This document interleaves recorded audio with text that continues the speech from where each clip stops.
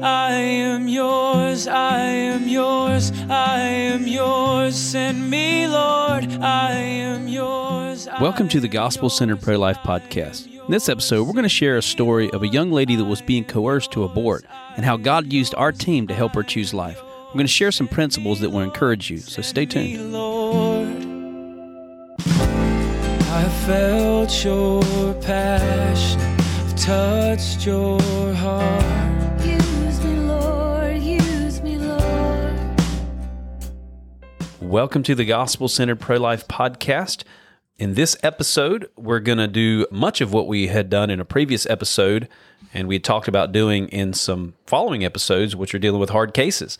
And doing that with case studies, with actual experiences that we've had at the abortion center, actual women that we've ministered to, babies that we've seen saved, and babies that we've unfortunately seen lost, and just sharing our experiences to equip you guys. That's the intention here, is to equip you guys, to help you guys learn from our mistakes, maybe learn from some of the things we did right. And in this story that we're going to be sharing, this case study, we're going to be talking about dealing with a teen who was coerced to abort. Right. And that is a very common situation. It is. So we're going to talk through sharing the story, kind of how things played out from our perspective. And then, as in our previous podcast about Kara and that high-risk situation or that hard case, we're going to share some principles that had to do with the story. So with that, let's jump into it. This is a great story. This is one of my favorite stories of my experiences out on the sidewalk. So we'll call this young lady Marissa. Yeah, and just keep in mind, guys, as we're going through these hard cases and we're sharing the name of the mom or anyone else's name, names are changed in these stories to protect the identity of the person involved. That's right. Yeah. So Marissa's going to be her name in this particular one. But right, yeah. So Marissa shows up at the abortion center, pulls up in a car laughing with two teenage friends. She's clearly young. They're all young. You can tell they're all clearly under 18, probably in the 16-year range, a boy and a girl, and then Marissa. And they're all laughing and joking. This is all one big funny thing to them, which is always a little hard for us sidewalk counselors to watch. They rolled down their window for me, though. They did stop. And my impression, of course, is immediately they just think this is all a walk in the park. This is all just a big joke to them. So the moment that I indicated that I was there to help for a choice for life, the young man who was driving, the father of the baby, is ready to zoom away. Yeah.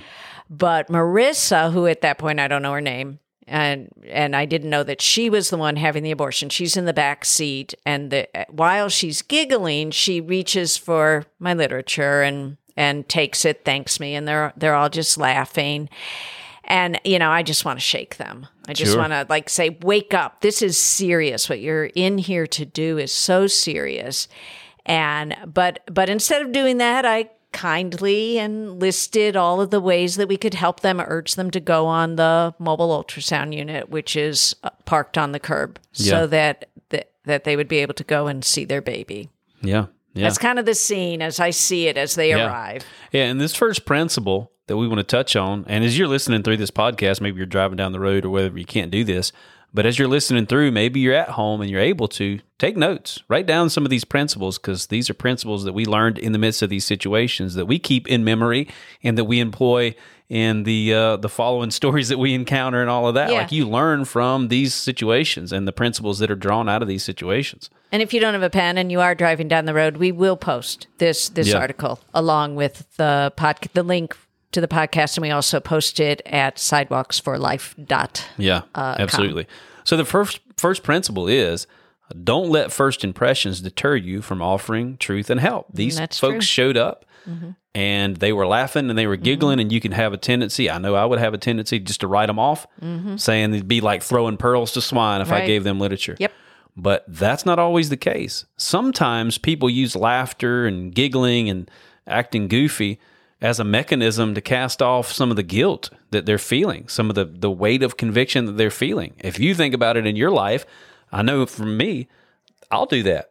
Yeah. When people make me angry, sometimes I'll just laugh it off. I'll be laughing and really inside I'm angry, Right. Yeah. And that can be the case with these moms. So don't let these first impressions, how they come across initially, deter you from doing what you're there to do, to offer help and hope and the truth of the gospel. Yeah, really, no matter what we face, our response should always be the same. Are we glorifying God? Are we offering gospel-centered help and tangible help? And we should do that in a way that is pleasing to God. Yeah. And making fun of them, shaking them even though you feel like it, or being angry, or just ignoring them completely, or would not honor or promote the purposes of our pro-life ministry. So, yeah. So anyway, so they park in the abortion center lot, and Marissa and her friend went into the abortion center. We're continuing to call out, as we always do, offers of help, truth about God. Meanwhile, the young man parks in his car. I believe what he did was he went around the corner of the parking lot, so he can't see us. He's trying not to hear us. He wants nothing to do with us. And he stayed in the car. And then a few minutes later, Marissa and her friend come out of the abortion center, and they're still laughing and joking, but at that point they start walking towards me, and I'm wondering if they're plants, or what do you call like those? a mole, like coming in from the pro-abortion people trying to get in and figure out what our operation is all about. Yeah, because they were just so not serious, but they're coming towards me. And she said that she wanted to go on the RV to see her baby. And so they do. They come aboard the RV. Yeah. And the second principle in this is kind of like the first principle. Mm-hmm. Don't let the first impressions deter you. Like, even if they are a pro-abortion mole to come and infiltrate the operation on the mobile ultrasound unit, still, nothing changes. Like, we don't need to change. Right. So treat everyone as though they're abortion vulnerable. And that's so important because they will lie all, I don't, not all the time, but they do. The people coming to an abortion center are consumed with guilt. So they will lie. And if you buy the lies and you don't treat them as though they're abortion vulnerable, you may lose the opportunity to plant seeds that later on are going to bear fruit. Yeah. And you think about it, kind of your concern was like, okay, so they're coming out of the abortion center, they're laughing, from all appearances, they don't really want the help that's available on the mobile unit. Right. Why are they coming on then? Yeah, it's like, why are they coming? And let's say they were. We've suspected this with a few women that have come on the mobile ultrasound unit that have offered, or that we've offered help to, is that they might be pro-abortion moles trying to figure out the operation and how they can, use our words to, quote, expose us or whatever. Yeah. But the more I've thought about that concern, and the more we've talked about that concern, it's like, well, would they really even be able to expose anything? They'll discover we're really nice people who are offering a lot of real help. Yeah, they'll discover that the stuff that we're actually offering, we actually carry through with. And so let it be a mole. And so maybe this is kind of like a sub-principle, is don't worry about infiltration from pro-abortion people as long as you're consistent and you got nothing to hide. I'm thinking even it's kind of a personal scenario. If somebody, if the FBI busted up in my house and did a thorough search of my house, right? They'd probably fall asleep because they'd be so bored at what they found.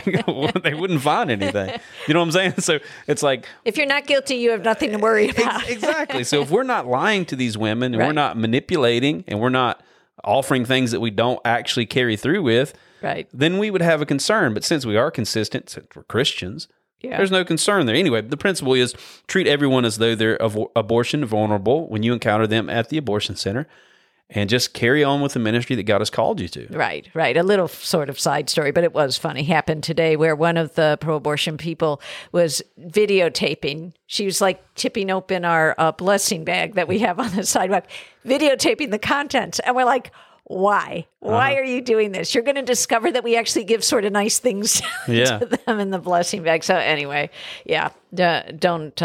don't worry about that. Basically, just do your job. Do what God has called you to do. So, she comes on the RV, and I did what I always do, still wondering, she might be a mole. She certainly doesn't seem like she's taking this whole thing very seriously, but I found out the situation. I asked a bunch of questions. I found out she was 16 years old. She was being urged by her guardian, who was her grandmother, Yeah.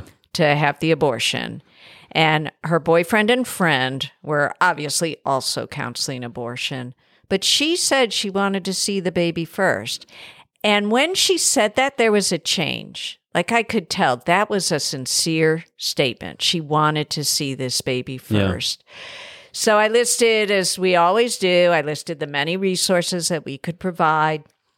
I talked about God, asked her if she knew God. She claims she did, but she was clearly not following God's commands, which is usually the case. Sure. You know, if they're following God's commands, they're not going to be at an abortion center. Yeah. But I asked her if I could share some truths about God. And she immediately said yes. But the friend didn't want anything to do with that. And the friend said, I got to go, and goes tearing off of the RV. She doesn't want to hear truths about God. But surprisingly, Marissa did stay and listened and told us that she was being forced by her grandmother, but she knew, which is why she was laughing all the time. She knew, although her friends didn't know, that because she was 16 and underage, therefore she would not be able to get the abortion without her grandmother's written permission, or I think the grandmother would actually have to be there and sign, the legal guardian.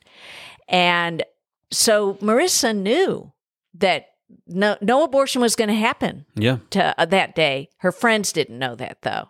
I shared the gospel, asked Marissa if she wanted to follow God, and she said she did. So following sharing the gospel, she actually wanted to commit her life to Jesus and did so right then and there on the RV, which happens actually not infrequently. Yeah. Especially oftentimes with younger people who they've come to the end of the rope. They know they're in a bad place, and they know they need help. So at that point there's a banging on the RV door. And the boyfriend is screaming. He's furious. He now has discovered, she went on the RV. He figured out she had left the abortion center. So he's screaming at her, come out and do what we came here to do. Come out and abort. And we actually locked him out. Marissa was shouting, leave us alone. She said she's not going to abort and she's not coming out. And at that point, I assure Marissa that I will drive her home. Okay. And a fellow counselor who hears me say that, I don't know if she would, I think the fellow counselor was on the RV at the time. And she said, well, you're not going to go alone. I think she was shadowing me. So she's watching what I do. She said, I'll go with you. Yeah. I'll drive home with you. And so we bring the ultrasound nurse brings Marissa back to see her baby. This just further solidifies her choice for life. She loved the baby. Yeah. Okay. Well, the next principle in this is exactly what you did, and what's an important thing for you to do. And this requires listening, but it's develop a relationship and try to understand the dynamics of the reason why the mother is there at the abortion center. Right. So you have to listen. Yeah. And that's the thing that many of these women are not used to, someone that actually listens and cares. Yeah. You're supposed to be listening, and that helps you build a relationship, and you can build a relationship with these moms and ultimately earn their trust by letting them know you care. Yeah. And of course, hearing what the things that are actually going on in her life, the stuff she's struggling with, the pressure, the coercion that's coming from the people that she trusts, her guardian, her grandmother, the boyfriend, who she's obviously, at least in some way, intimately involved, right? Yeah. Those people have really betrayed her trust. You want to try to earn her trust by building that relationship. And of course, in this situation, one of the touch points, one of the bases of that relationship is really the gospel. It was. You sharing the gospel. It was. She knew that was something that she needed. It often is. Even when they say, I don't want to hear about God, oftentimes they will circle back to God if you pray to God to open that door. But in terms of trust and the betrayal, you wouldn't believe what happens next. I mean, really, the betrayal of the people who were supposed to protect her was so devastating. And not only in what had happened that day. So after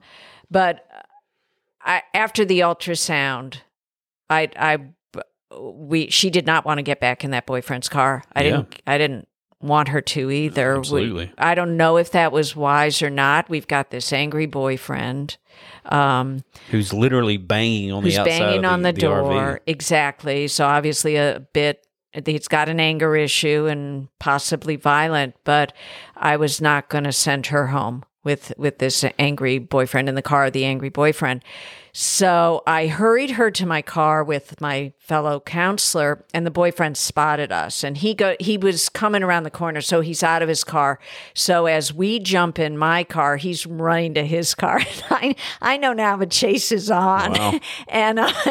and so I take off as fast as I can and just turned a lot of corners, quick corners, and to lose him. And then we waited, and we knew that we had indeed lost him. We saw him go by, actually. Yeah. So we knew, and he's going 1,000 miles an hour and didn't see us. So I had Marissa take me to her home by a circuitous route. So in case he caught up with us, that he would never find us. And it did occur to me as I'm driving, I hope I'm not doing something stupid. Uh-huh. And as it turns out, I probably was, but it got more stupid as as the story progresses. But all that it is in my head is this is a desperate teen who needs our help. Yeah. And I am determined to help her. Yeah. I mean, she obviously didn't want to abort. Right. She was obviously being coerced. Which is illegal. Right? Yeah. And so you're helping her to protect that baby and to do the thing that she wants to do, which is keep that baby. That's right. So we reach her home. And as we pull in, it's kind of a really sketchy apartment, probably kind of a project. And there is a whole lineup of angry-looking young men and the grandmother with their arms crossed. Oh, wow. as we're pulling into the driveway. And Marissa, and they're kind of blocking my car. And then they start to walk towards my car. And Marissa said, I cannot kill this baby, and I can't get out of the car. And so I just slammed the car into reverse, and we take off. They came storming, running after us, but of course I'm in a car, so I take off. And I am driving down the interstate now, having no idea what to do. And I had the counselor with me start to make some calls to look for a safe house. Yeah. Just call our network, find a safe place where I can bring this poor young teen. And as God would have it, God is amazing. God always has his plan worked out. There was a family that had been praying specifically that an abortion-minded teen would be brought to their home for safety. And one of the people that we called told us about this family. Yeah. And so that's our plan. The counselor sitting next to me is making the calls and making the arrangements, and we're going to bring Marissa to this family. Then I get a call on the telephone, on my phone, and I answer it. It's the police. And they said, is this Vicky so-and-so? Yes, that's me. Are you harboring a teen? They asked me. And I said, well, that's not what I was thinking I was doing, but I do have a young woman in the car with me who is being coerced by her grandmother to abort, and she does not want an abortion. We do have a safe house, and that's where I was going to bring her. And the police suggested that instead I bring the teen to the police station, and they would take care of it. So once we get there, they take both me and my counselor friend's driver's license and tells us that we would probably not be charged with kidnapping a minor, which entailed jail time. Yeah, you were. We were sweating it out there. Yeah, I bet. What I want to know, before we share the principle that has to go with this, how in the world did they get your phone number? Because that's a mystery.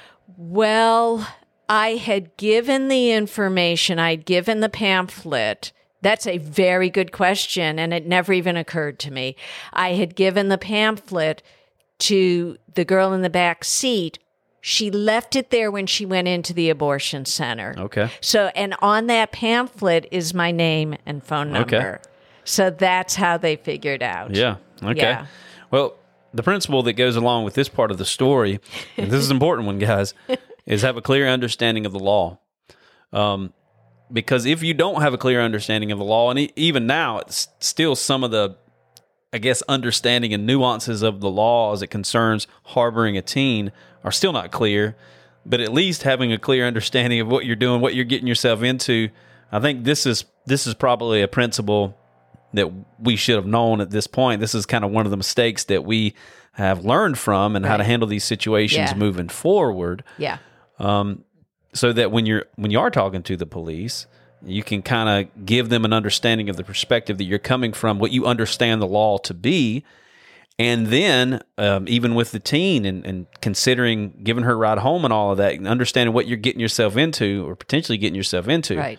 Now, again, this is a life and death situation. Yeah. And this is very clearly not coercion on your part. This is coercion on the part of the grandmother. Right. And the fact that you were able to go to the police station and help because coercion is illegal, right? Yeah. Driving a teen from point A to point B is not necessarily illegal if they've asked you to and all of that. Right. Right. Now, if you were intentionally keeping them away from their family, you took them to your house and locked them in your house or something like that, that'd be a different story, but that's not what you were doing. All the things that you were doing, even when you left her house, that was all her word, her request, right? Yeah. And so just understanding the law, having a clear understanding of these things before you get into these things is very helpful. And, just in general, when you've got a minor in the situation, that does become a fairly complicated situation. It does because, in retrospect, what would I have done? What could I have done differently? I don't know that I would not have offered the ride because I think you start calling police with a young, scared teen with a dysfunctional family, which clearly it was. They might just bolt, and that might be the last you're going to hear from them. Yeah. But when I was actually driving, I probably should have just immediately thought, I need to bring her to the police. Yeah. So she didn't want that.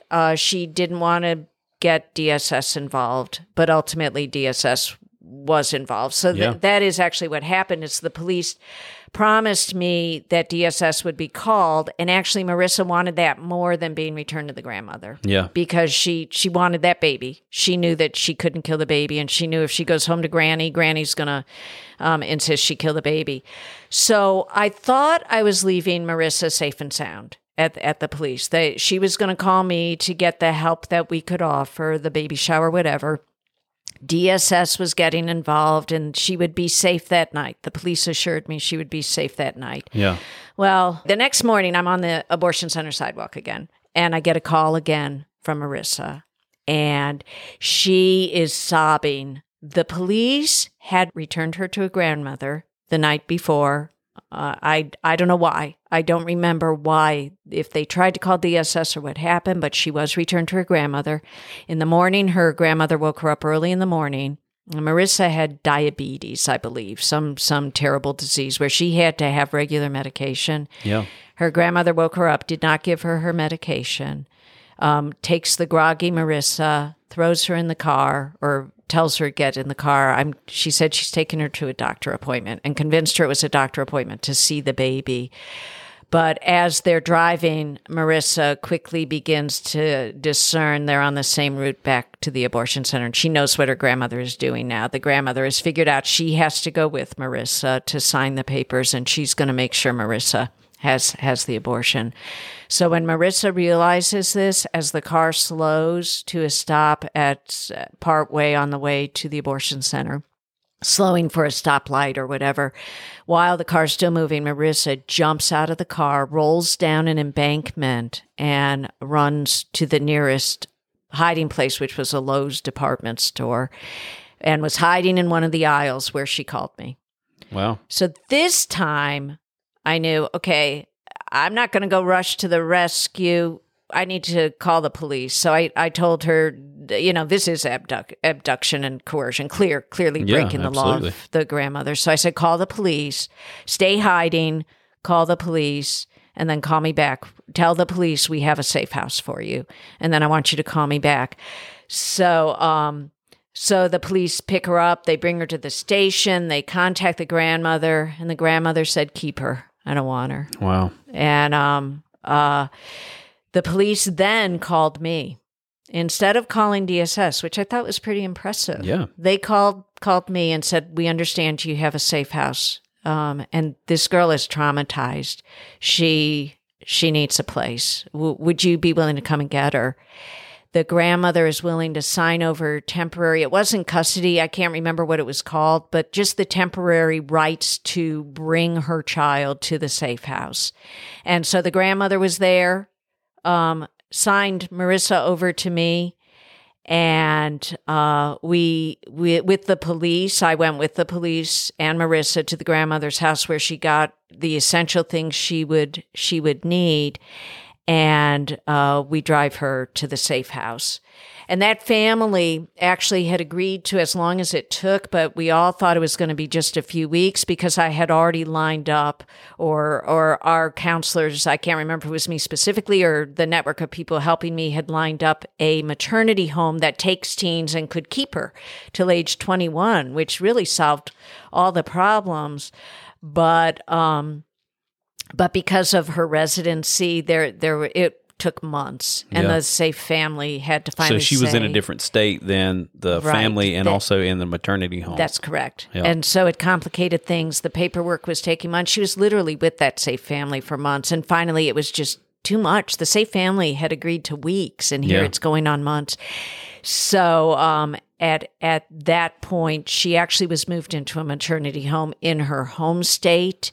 And that was where we temporarily lost touch with her. Yeah. And so the principle here is, as best we make plans, and we should make plans and arrange things. And like we talked about in our last podcast about this, utilizing team members and getting people to, make appointments and set things up. And you did that.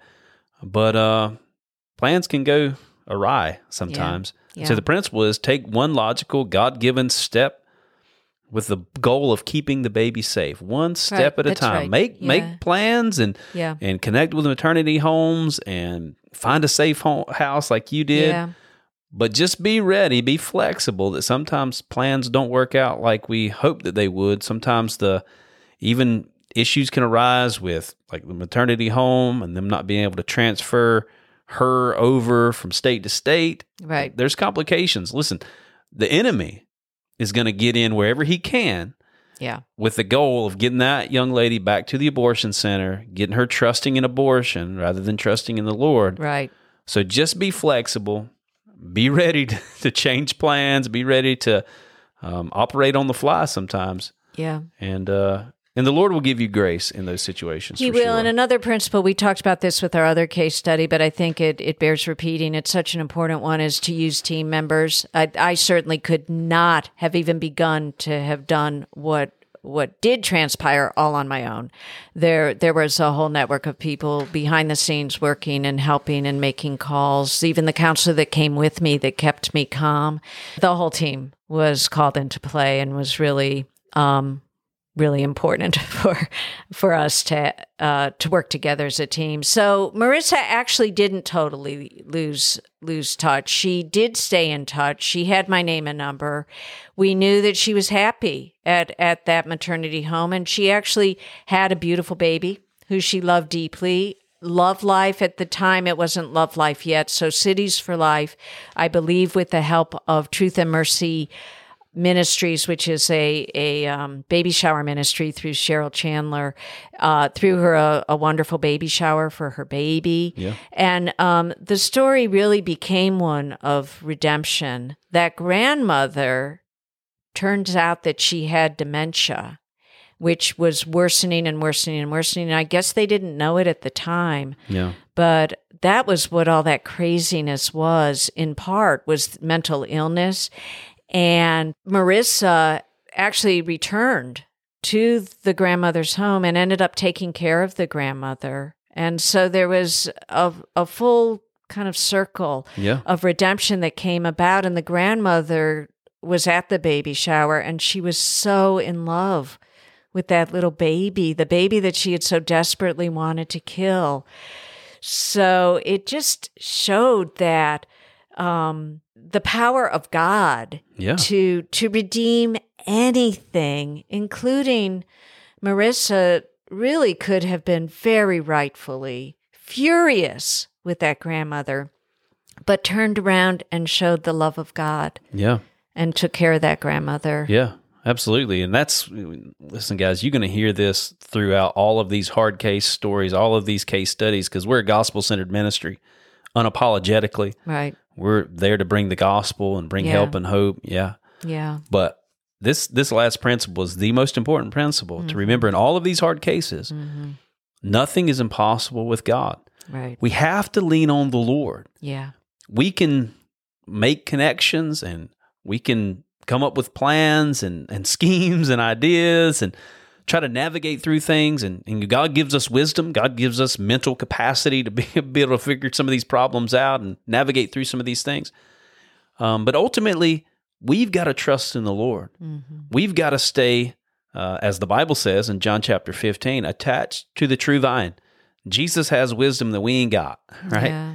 He's got the ability to see behind the scenes and to work these situations through that we don't have. We don't have that ability, but he does. And so just for the Lord, I mean, this is just prime evidence that the Lord is faithful, that he's good, and that nothing is impossible with him. Whereas you shared just before, this grandmother wanted that child dead, so much so that she tricked her granddaughter to get into the car so she could drive her to the abortion center and further pressure her to have the abortion that she obviously didn't want.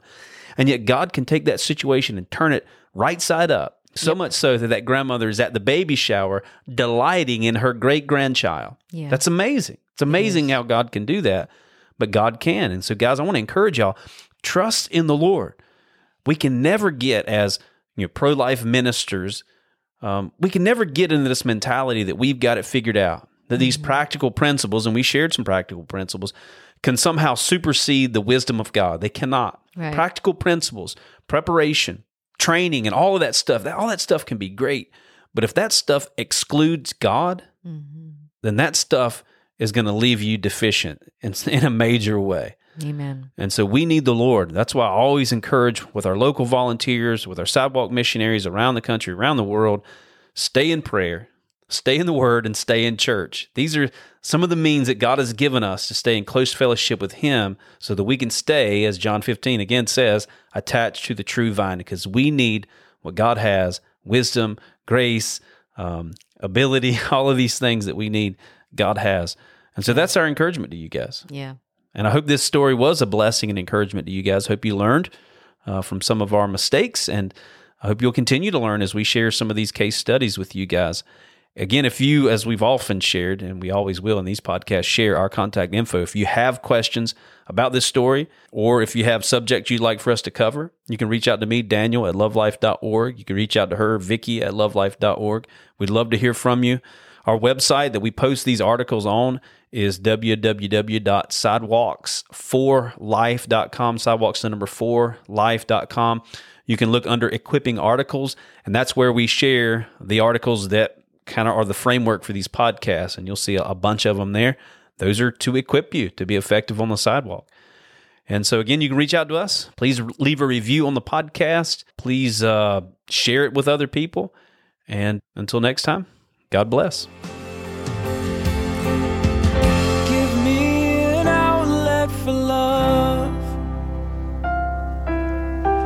Give me an outlet for gratitude. I know it will cost me my life, but nothing's too precious since I met you.